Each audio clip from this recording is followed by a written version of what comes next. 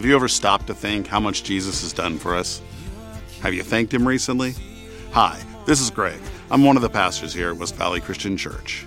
In this series, we'll be looking at some of what Jesus has done for us, and we hope that each week our heart is stirred with so much gratitude and we find ourselves thanking Jesus for all he's done. This gratitude will lead us to living the best life he wants for us. We hope you will join us in saying, Jesus, thank you, and enjoy the series. All right, good morning. Wasn't that a great song? It's awesome. And it was really good to have Brandon back with us. For those of you, yeah.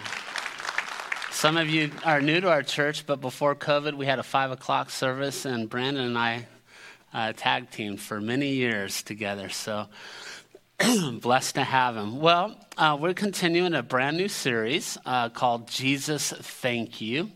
And as I'm thinking about that, I have a question for you. Do you appreciate it when someone says, I'm praying for you? Yes. Excuse me. Is that a yes? Because here's the deal. I love it. And I'm not ashamed to say I love it. Keep praying for me. Especially I'm going to shoot straight this morning. Definitely not feeling well. So God's going to get us through this one. But you know, when I was in Cambodia, and some of you don't know, I just got back a week ago from being in Cambodia for 11 days. Cambodia was great. It was a great ministry, a great opportunity to pour into 150 pastors' lives, and there's so many positives.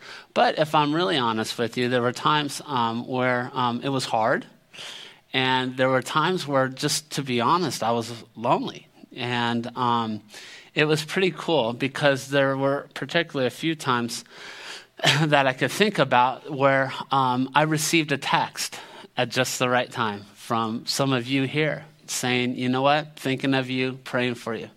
Do you know what I'm talking about, how those feel at just the right time? It's kind of like you got your vehicle and it's running on empty, and then you pull into the gas station and you stick the nozzle in there and it's fueling your car. I think prayer does that. Amen?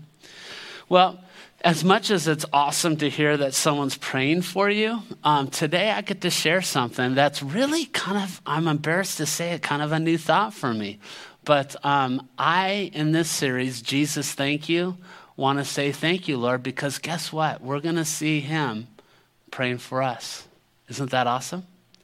Let's pray.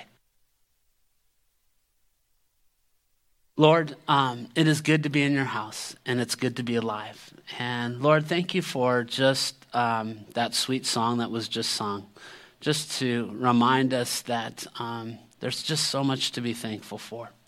And God, in a room with this many people, we've experienced a lot of different things, a lot of good, maybe a lot of hard, and stuff just in between.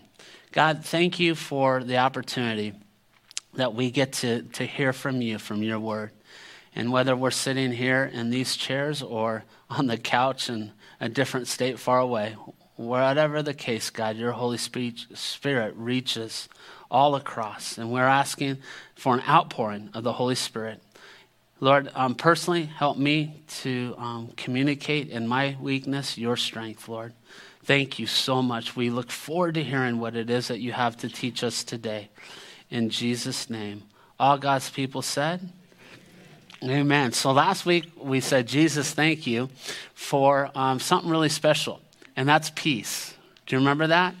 We looked at John 14 and found out that we don't have to have troubled hearts, that we could have peace in the midst of hard times, and we could have peace here on this earth, but we're also given the promise of peace in heaven. Amen?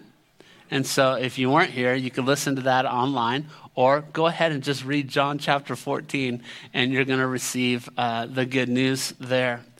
So what I want to do today is, if you're taking notes, write down number one, background. And if you've been around West Valley long enough, you know I love to share the background, the context of whatever it is that we're going to be sharing. So today, context is big. And so I want to go back to John 14 for just a moment on something that I didn't really get to press into that much. So John chapter 14, verse 25. Are you ready? All this I have spoken while still with you, Jesus says. But the advocate, the Holy Spirit, and that's where we just didn't have time to talk about it, but we're introduced to the Holy Spirit here, the advocate. Now, we don't use that word a whole lot, but I think when we do use it, it's oftentimes in the context of a hospital. Do you know what I'm talking about? Where you want to be an advocate for a family member or a loved one on behalf of maybe they're not conscious, or maybe, the drugs are really affecting them. They can't make good decisions. So you as an advocate stand between your loved one and the medical care, and you listen and you help and you advocate for your loved one. Well, isn't it cool that Jesus says, guess what? I have an advocate for you, the Holy Spirit, whom the Father will send in my name. He'll teach you all things and remind you of everything I've said to you. Peace I leave with you. Now that's good stuff right there, isn't it? Peace I leave with you. My peace I give you. I do not give to you as the world gives. Do not let your hearts be troubled. And do not be what? And don't be afraid. You see, this is an amazing promise for each and every one of us. But then he goes on. In verse 28, you've heard me say, I'm going away and I'm coming back to you. If you loved me, you would be glad that I'm going to the Father, for the Father is greater than I. I have told you now before it happens, so that when it does happen, you will believe. Now listen here. I will not say much more to you, for the prince of this world is coming, but he has no hold over me. Do you catch what's being said here? Jesus is saying that there is an evil one out there. We know him as the devil, and he's the opposition, and he seeks to kill and destroy us, to take us out of the game. Did you know that? If you didn't, you do now. There's an adversary out there that wants to take you out. But I love these words that Jesus says. He has no hold over me. Amen? I think of it this way. In 1 John chapter 4, verse 4, Jesus says, greater is he that is in me than he that is in the world. Maybe that's what you need to hear this morning. Someone just needs to hear that promise, that greater is he that is in you, Jesus Christ, than he that is in the world. Again, you're going to see that he's painting this picture of hard. Don't let your hearts be troubled. Be prepared. There's an enemy out there. But listen, I have an advocate for you, and it's the Holy Spirit. This is all new stuff. Excuse me, for these disciples. So he continues on, and he says this in John chapter 15. He's telling them, and you're going to have to go home and read it, because I'm just giving you the Cliff Note version. But he's telling them of his purpose. And he's sharing with them that you guys, I've been pouring into you for all 3 years so that you can share the good news that I've been sharing with you. I have to leave this place because physically Jesus was limited, right? He can only be where he could be physically. But if he were to leave this place, he could be everywhere, anywhere. Amen? So he could be with me in Cambodia. He could be with me here. He could be with my friends in Arizona. He could be with my uncle out in Hawaii. Hi, uncle.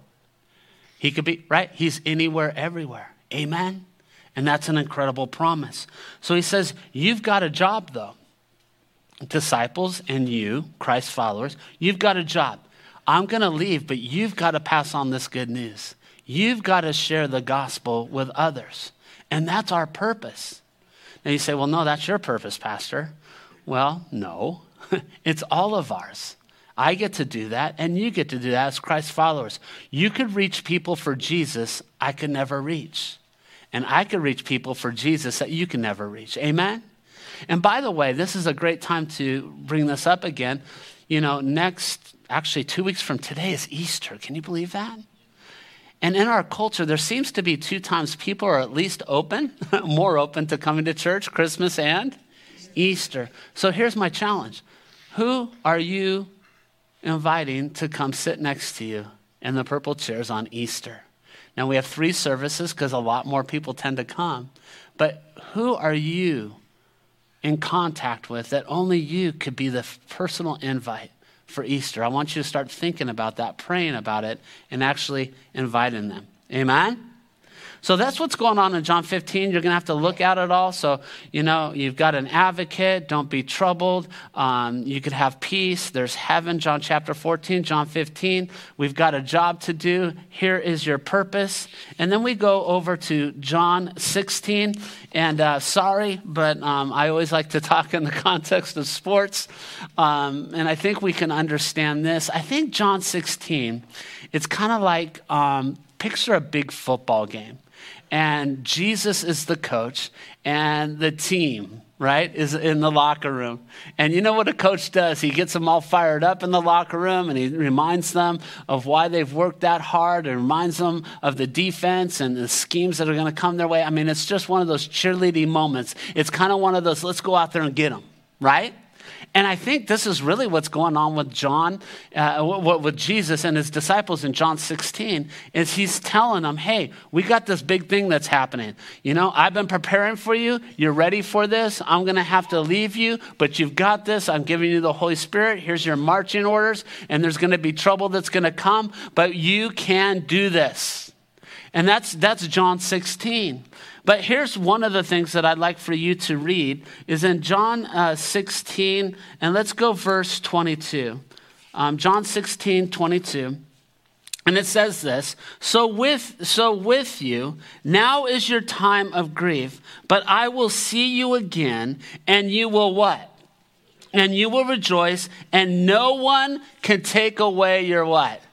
And no one can take away your joy. Here's the reality. Circumstances could take away your peace.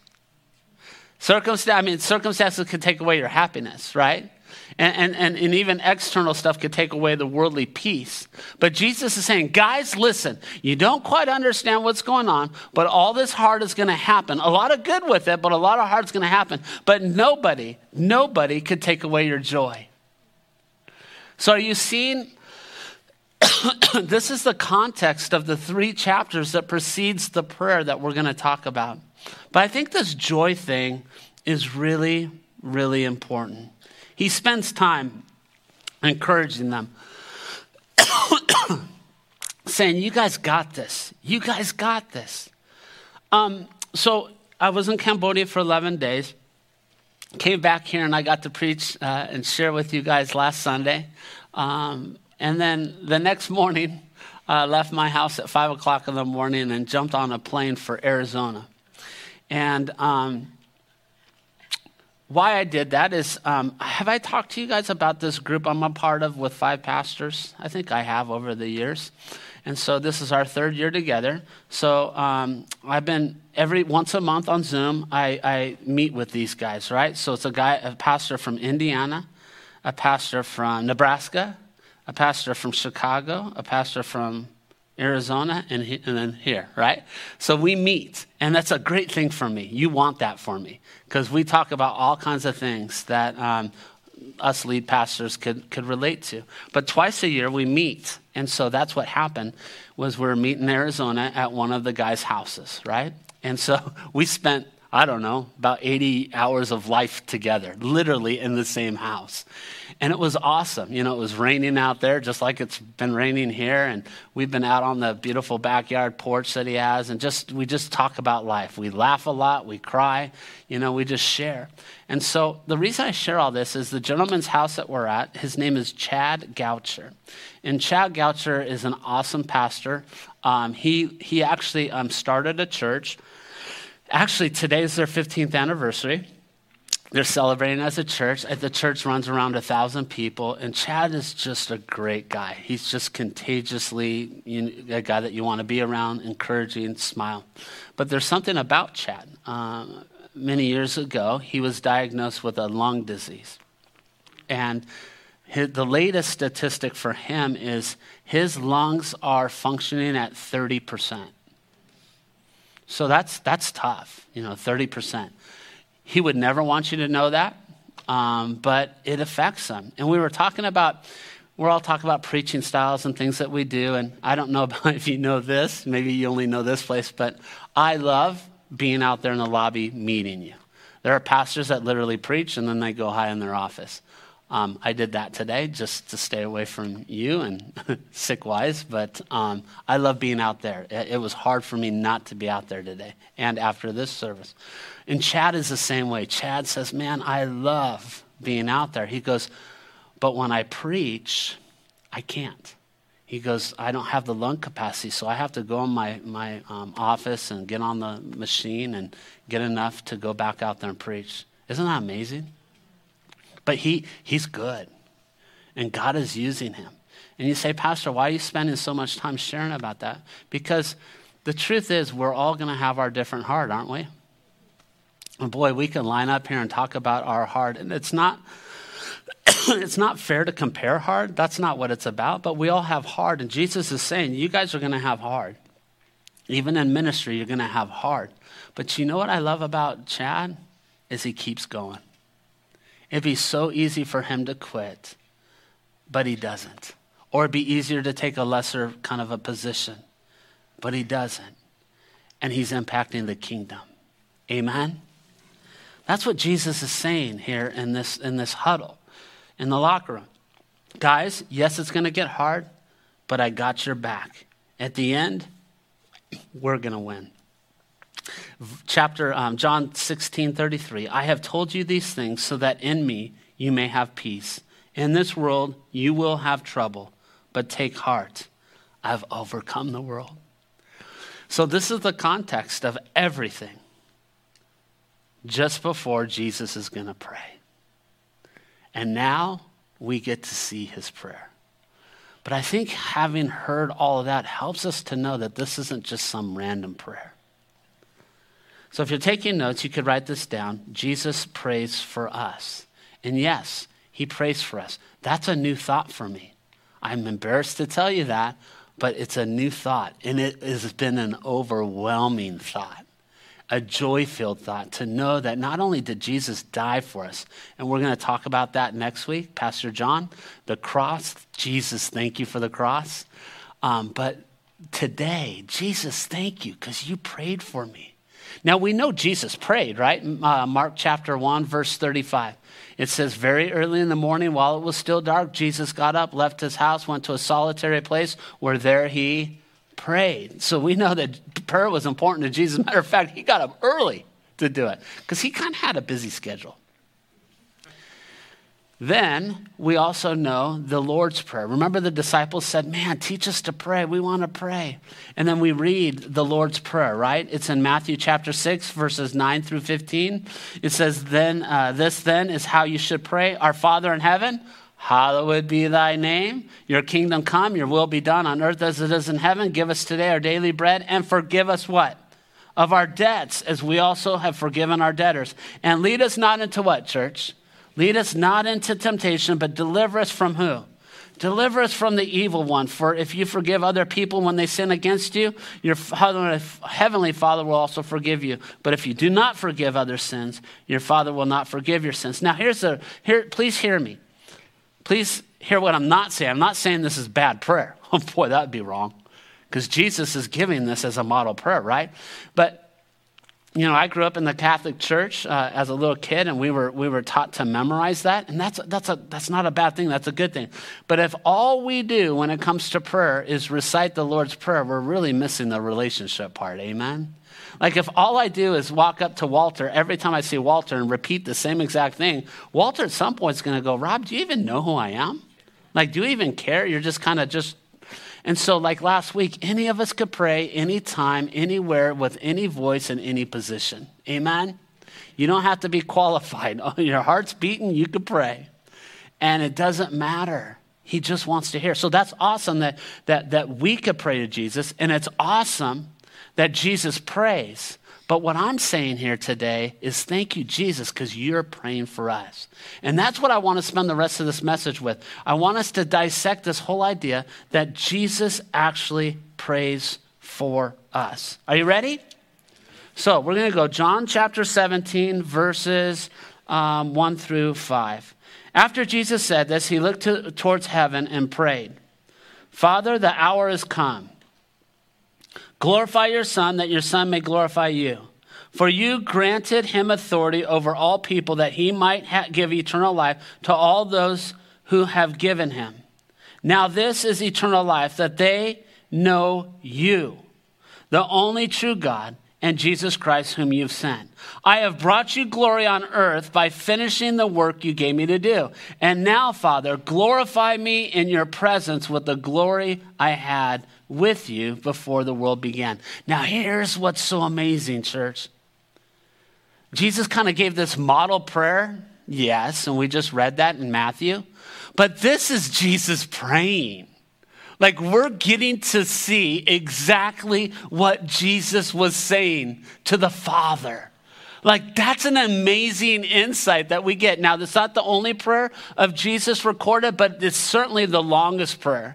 And so we can say the Lord's Prayer and say, Our Father who art in heaven, but put that one aside and sit here right now. We're getting to see Jesus talk. And he's talking on our behalf. And the first thing that Jesus is praying for you and I is to know God. Did you catch that in here? He says that. He says, in verse 3, now this is eternal life, that they know you, the only true God. Jesus is praying for Rob Denton in that moment, that I would know God. Jesus is praying for Doug Hiller in that moment, that he would know God.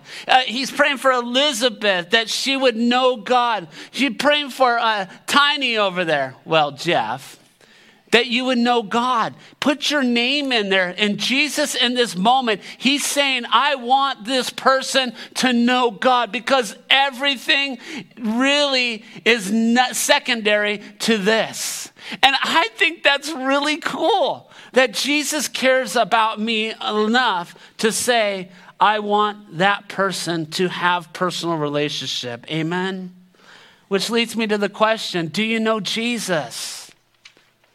Not do you know about him? Can you recite all the facts about him? But do you know Jesus? Because he knows you. Have you said yes to him? And it doesn't mean I said yes to him when I was 12 and 31 and 42, all those numbers I've thrown out before. But are you saying yes to him today? Do you know Jesus today?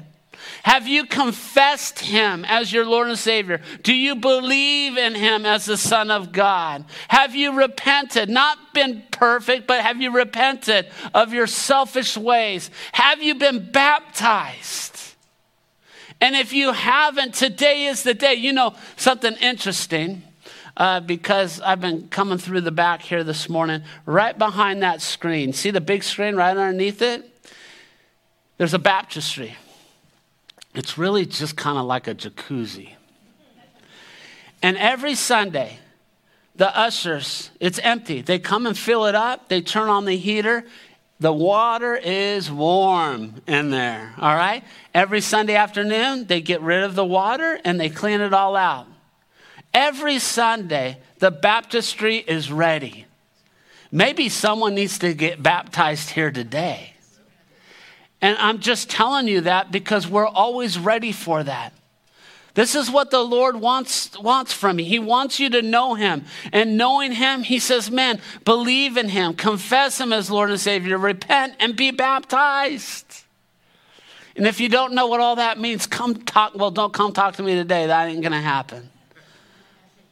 Go to the Welcome Center and say, I want to know this Jesus. There's other pastors and staff that'll be in the lobby. Go talk to them. That's the most important thing. If you're online, text in the message right now to Cynthia, who's on there. Or if you're watching this later in the week, call the church, 818-884-6480, or send an email to us. Send an email to me, rob@wvcch.org, because this is the most important thing, is that we know God and his Son, Jesus Christ. And the time is now. The time is now. And that's what Jesus, I don't know, was he sitting on a rock? Was he chilling, leaning up against a tree? Was he standing when he did this prayer? I don't know. But what I do know is he prayed that we would know the Father. Then he goes on in the prayer, I've revealed to you in verse 6. To those whom you gave me out to the world, they were yours. You gave them to me, and they obeyed your word. Now they know that everything you've given me comes from you, for I gave them the words you gave me, and they accepted them. They knew the certainty that came from you, and they believed that you sent me. I pray for them. See, I pray for them. I'm not praying for the world, but for those you have given me, for they are yours. All I have is yours, and all you have is mine. And glory has come to me through them.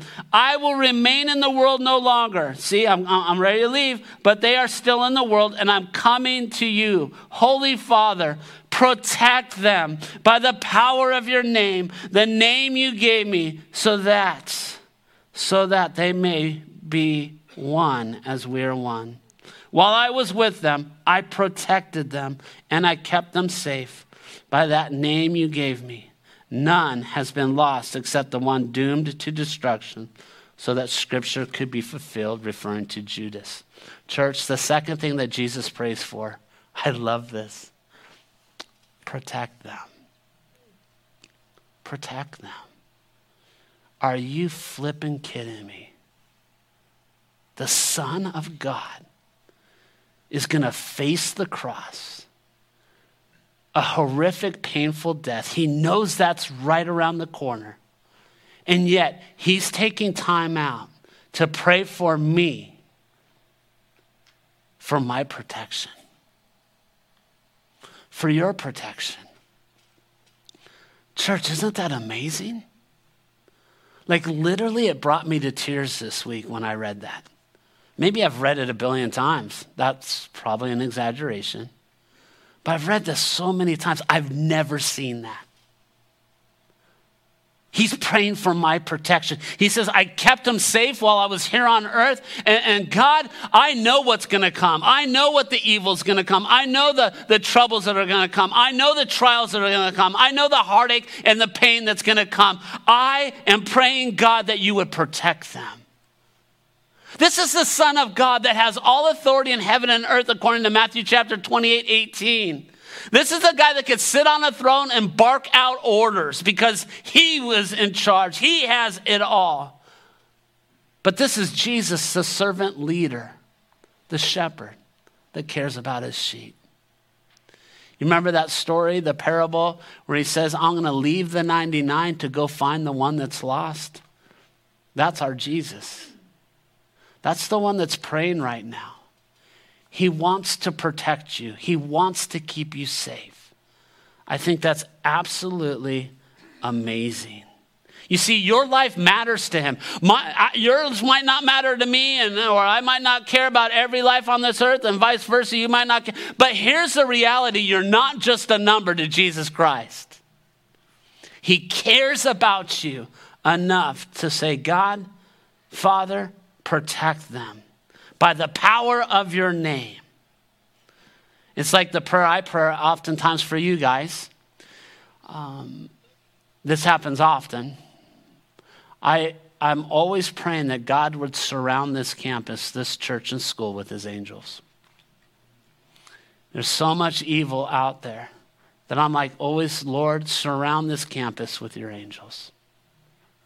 If that's my prayer as the shepherd of this flock, could you imagine what Jesus' prayer was like? Thousands of times stronger. Does that make a difference in your heart to know that Jesus prays for your protection? I know it does mine. Then he goes on in John 19, I am coming to you now, but as I say these things while I'm still in the world, so that they may have the full measure of my joy within them. Woohoo, that's crazy. He knows that it's going to be hard, like I've said. He knows the troubles. He knows the temptations. He knows the trials that are going to come the disciples' way, that are going to come our way. And he says, Lord, I pray that not only they know you, not only that you protect them, but they know the full measure of joy. Like their heart is filled to the brim. You see, true joy is the response to what God delights in. It requires a person's heart to be tuned in to the right values, specifically those values that we find that are valuable to God. His word is a large part of that, finding out what is special and important to him. The testimony of God is a delight, is a joy in our hearts. I love one commentator says this: joy does not depend on what's happening or what we have or who's in our life. Joy is an attitude of our heart driven by our trust in God, a byproduct of knowing God. That's why Paul could go through all these problems. He could be writing in prison the letter in Philippians, knowing that he's probably going to face death. And he says in Philippians chapter 4, what?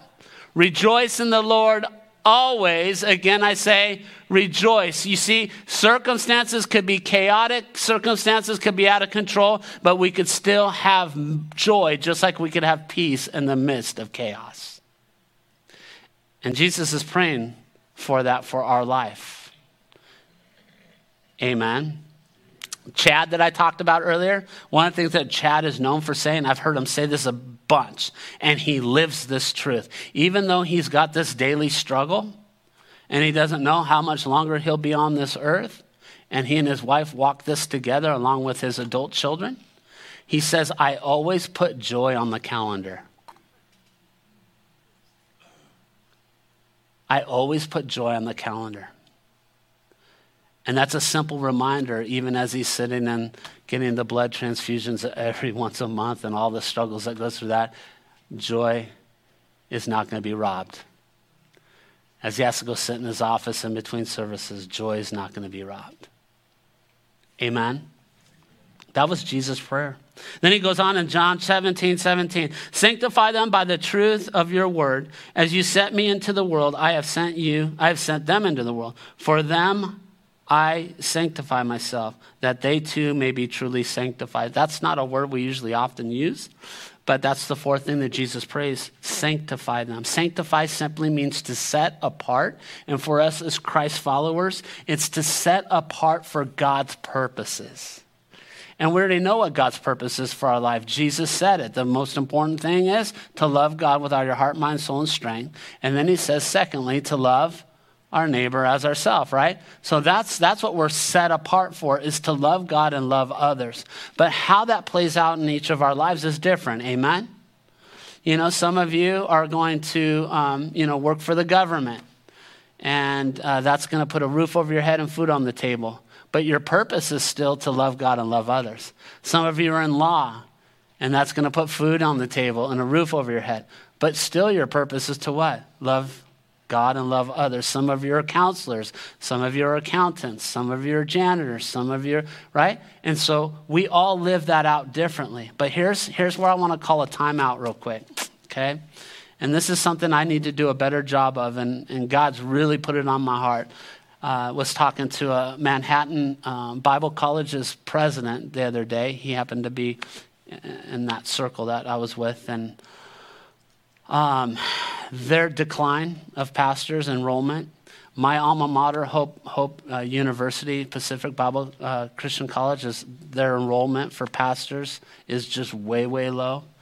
And, part of it is to shake my fist at the Bible college and say, gosh, you need to get your act together. But, the truth is, it's a partnership. The local church and the Bible colleges need to be working together at helping raise up new pastors. And so I'm committed to that, and I'm a part of some big conversations on that. But one of the things I learned in Arizona, God just said, when's the last time you've challenged your church to full-time ministry? That's not fair, God. Pastor John and I've talked about this, because he's usually sitting over there. That's why I'm pointing. Church, separate of living out God's purpose for us and doing that, secondary to our job and all that, I still need to put out the call. There are men and women in our church that need to consider full-time ministry. They need to consider a job change. In our very own church, Jim Bell, who preaches on Saturdays, he was a lawyer. Pastor Kirby preached, I think it was in the early 80s, and convicted him, and he changed, Steve Cook was a guy that was an elder at our church, and he had a construction company. I think in his 30s, he heard a sermon Glenn preached one time, sold his house, moved his young family to Kansas to go to Bible college, When I was here, we had pastors that would walk around, Tom Moyers, Glenn Kirby, Darren Skates, and tell us young guys, if it was appropriate, you ought to go in the ministry. Do you know at one time at our church, out of our youth group, we had 8 of us going to Bible college to be full-time pastors? We haven't had 8 total in the last 30 years, and I'll own some of that. So anyways, some of you need to be praying about what that looks like for you, and why did God have Pastor Rob share that today? Moving on. The last thing that Jesus prays for in John 17 is for unity. My prayer is not for them alone. I also pray for those who will believe in me through their message, that all of them may be one.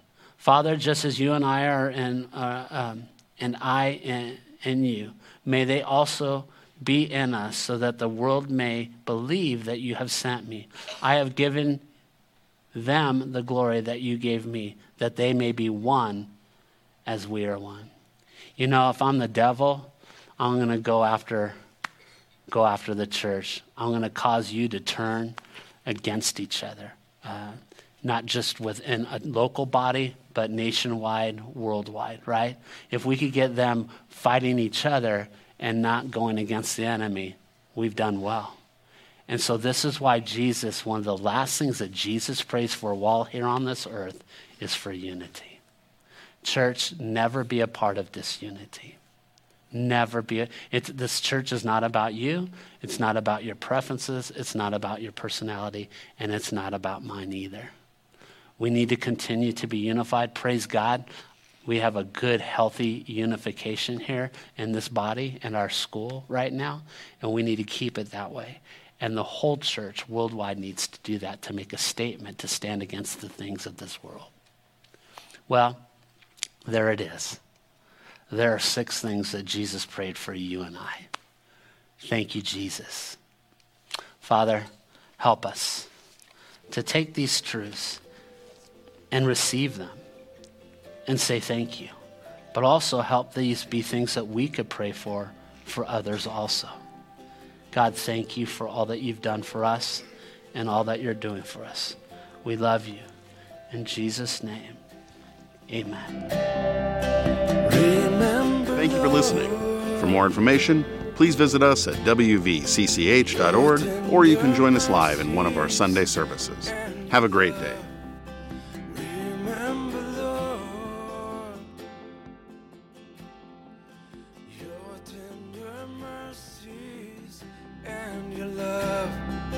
You've always shown me. You forget all my rebellion.